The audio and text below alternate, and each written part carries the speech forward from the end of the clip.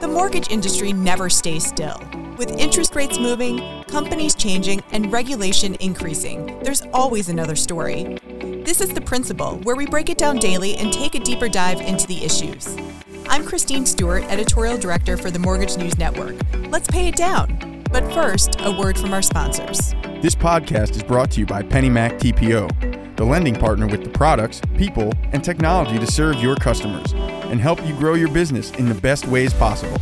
It's why they say, at PennyMac, greatness lives here. PennyMac TPO is a division of PennyMac Loan Services, LLC, Equal Housing Lender. NMLS ID number 35953. Loans not available in New York. Licensed by the Department of Business Oversight under the California Residential Mortgage Lending Act. Conditions and restrictions may apply.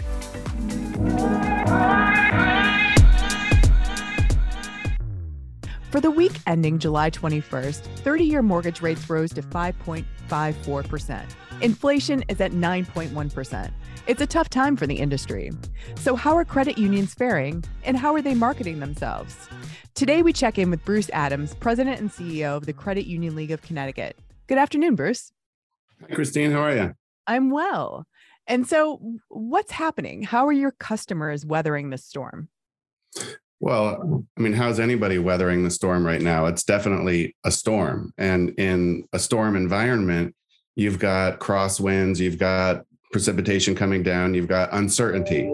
And so credit unions, just like any lender right now, are trying to find the best ways they can serve the borrower to manage the unpredictable environment. That's the biggest key right here, right now. And that's what your credit unions are doing. So, I mean, has business slowed for your customers, or are there still, mortgages and loans that they're coming to you for? Well, yeah, they're coming to us for sure. I think what we're seeing in the credit union space is people coming in and saying, I know I want to sell, or I know I want to buy. What do I need to do to do the right thing? And so they'll come in asking questions earlier rather than somebody just walking in the door or going on the website and filling out a loan application. We had for many, many years such a low interest rate environment that it was a no-brainer or really easy just to get a new mortgage or refinance. And now it's harder. So what we're seeing is a greater influx of people asking questions and asking for help, making a plan to do, frankly, what is one of the biggest, transactions and life stressors that any American faces. Right, exactly. And so the Federal Housing Authority does allow for 40-year mortgages. And is this something that people are aware of? Is this a product that your credit unions are dealing with? Yeah, so it's interesting. I think the federal government's move to make 40-year mortgages more available to borrowers is a good thing because people are cash strapped right now, and many people need a lower monthly payment to cover to give them room for other bills and other expenses in their life. But there's trade-offs to a 40-year mortgage, which is the longer the term of the loan is, the more interest you pay over time, and the slower you build up equity in your house.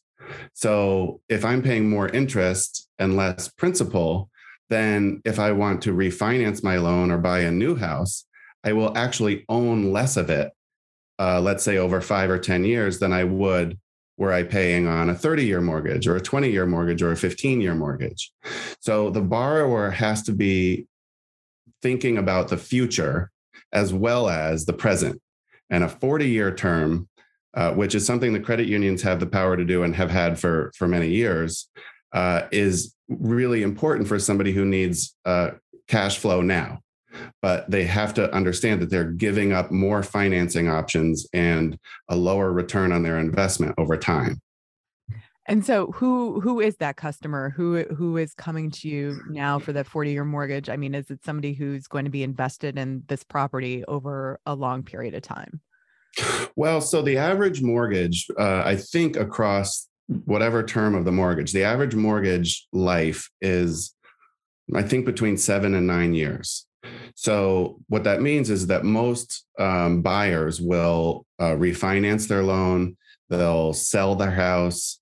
Let's say there's a student loan issue where they need to take equity out. And so the mortgage will change. So for the person who has, let's say, 20% able to put down on the house, and they intend to hold it for a couple of years, well, why not do a 40-year mortgage? Because you already have the cash you need to do your next transaction. But what we're seeing is, and this is why the Federal Housing Authority, came in and made this program more available. What we're seeing is people with lower credit scores, less cash on hand, and less cash flow. And they're looking to just get a small piece of the American dream, which is wonderful. Home ownership is great, but it's going to take you longer to get ahead with loans like that. Don't miss the nation's largest show for successful mortgage pros. Originator Connect returns to Planet Hollywood in Las Vegas, August 18th through the 21st. See us at originatorconnect.com. It's simply the greatest mortgage conference in the known universe. originatorconnect.com. And so who is coming? Obviously, refinances have kind of fallen by the wayside at this point with the interest rates the way they are. So who is the typical customer that's coming to you right now for a mortgage loan? Well, I think what we're seeing is more people are realizing that I think you've got two pockets or pools of borrowers that are coming. You've got people who own a house, who have a good amount of equity in it, and who are wanting to take advantage of the spike in home prices. And so they realize that if they sell now, they can lock in the investment return they've got. The trade-off for them, of course, is that the new loan they'll get will be at a higher interest rate. But if they own 30 or 40% of their house and they can put that much down on the new house, then they will have to borrow less money. So then you pay less interest because your loan is smaller. The other pool of borrower are people who realize that, hey, they've made it through the pandemic. Perhaps they haven't spent as much money as they, would have normally. They have savings built up. Maybe the credit score is a little low because they had maybe some disruptions during the pandemic. So they deferred paying bills and their credit score got knocked. But they realize they think they have the ability to buy a house. And so they'll come in the door looking for a way to get in now, especially given the fact that interest rates could rise even more. So, remember back in the 80s, interest rates were 15% or more. So still at 5.5%, it's still a pretty low rate historically. Right. Historically weathering this trend. So, are your customer service representatives, kind of seasoned in this? They're necessarily not panicking like, people who are new to the industry and this is their first time that they're experiencing this sort of market? Credit unions deal with people like that all the time.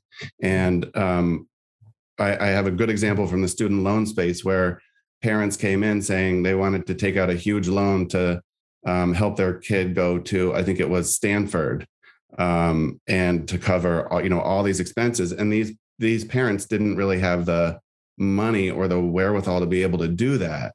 And the credit union worked with those parents and the student to make a better choice about which university to attend.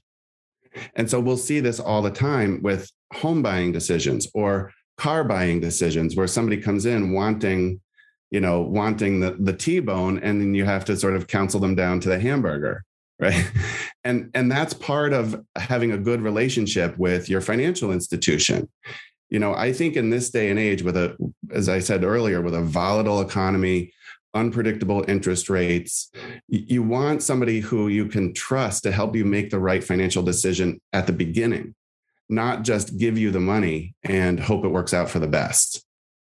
And so is this what's happening more or less these days? Are people coming in with these really open-ended questions about their financial futures?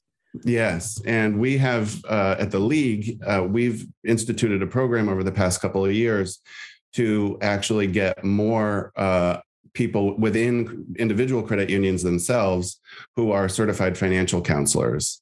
And they're people who, take an exam and study and learn how to counsel a person with their financial questions. And it's free and it's totally in that person's best interest. So the credit union in that case isn't selling their products to the borrower or to the member. They're having a conversation about managing your entire financial life before you make the big transaction. So here's a good example. Somebody comes in wanting to buy a house. The credit score is okay, but not great. And when the financial counselor looks at this person's, picture, they realize that there's a couple of old outstanding debts that the borrower hasn't paid down. Maybe it's credit card debt, what have you, or they're paying 12% on a car loan that they could refinance down to 6 or 4%. Well, the advice would be, let's clear up those debts. Let's refinance that car loan to give you more money every month so that you can buy the house you want. So it's not just a siloed little conversation. It's looking holistically at the person's financial wellness and helping them be the best financial actor they can be across the spectrum. So is this a problem? Are people coming in with really low credit scores and you guys are having to look and begin to help them because they know that home ownership is what builds wealth? But at the same time, with the interest rates being what they are, and, now with the new standards, having to have a very high credit score in order to get a mortgage. Yeah. I mean, I think with credit unions, we do see that average credit scores are that credit unions can lend to people or often do lend to people with somewhat lower credit scores than other more traditional financial institutions, because we're able to look at more factors. So if a person has gone from a 650 credit score to, let's say, a 680 or a 700 credit score, because over the last 12 months, they've led a very disciplined financial life, the credit union will take that into account and say, wow, this person has really behaved well financially for 12 months. And so we'll take more of a risk on that person, perhaps, than some other larger institution with, a ton of rules that in boxes they just have to check in order to give the loan. So yes, we are seeing people who have had a very rocky road over the past couple of years financially. And, but maybe, let's say before that, they were doing just fine and very stable financially. So how do we work with people to help them get back on track so that they can get back to sort of pre-pandemic stability? Well, thank you so much for your time today, Bruce. Thank you.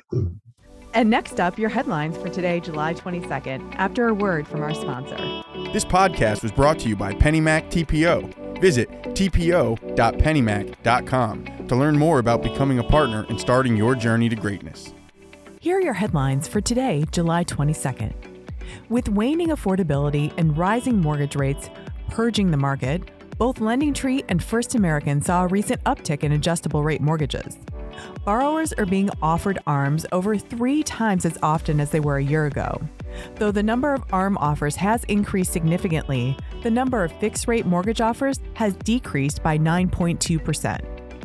And what's happening in the non-QM marketplace? Non-QM was popular at the start of the year, but Kevin Heel says many feel they've taken enough of a risk for now. They want something safer. And finally, homes are spending a longer time on the market. The typical home sold during the 4 weeks ending July 17th spent 19 days on the market, 1 day longer than last year. This marks the first time in 2 years that the median time on the market has posted a year-over-year gain.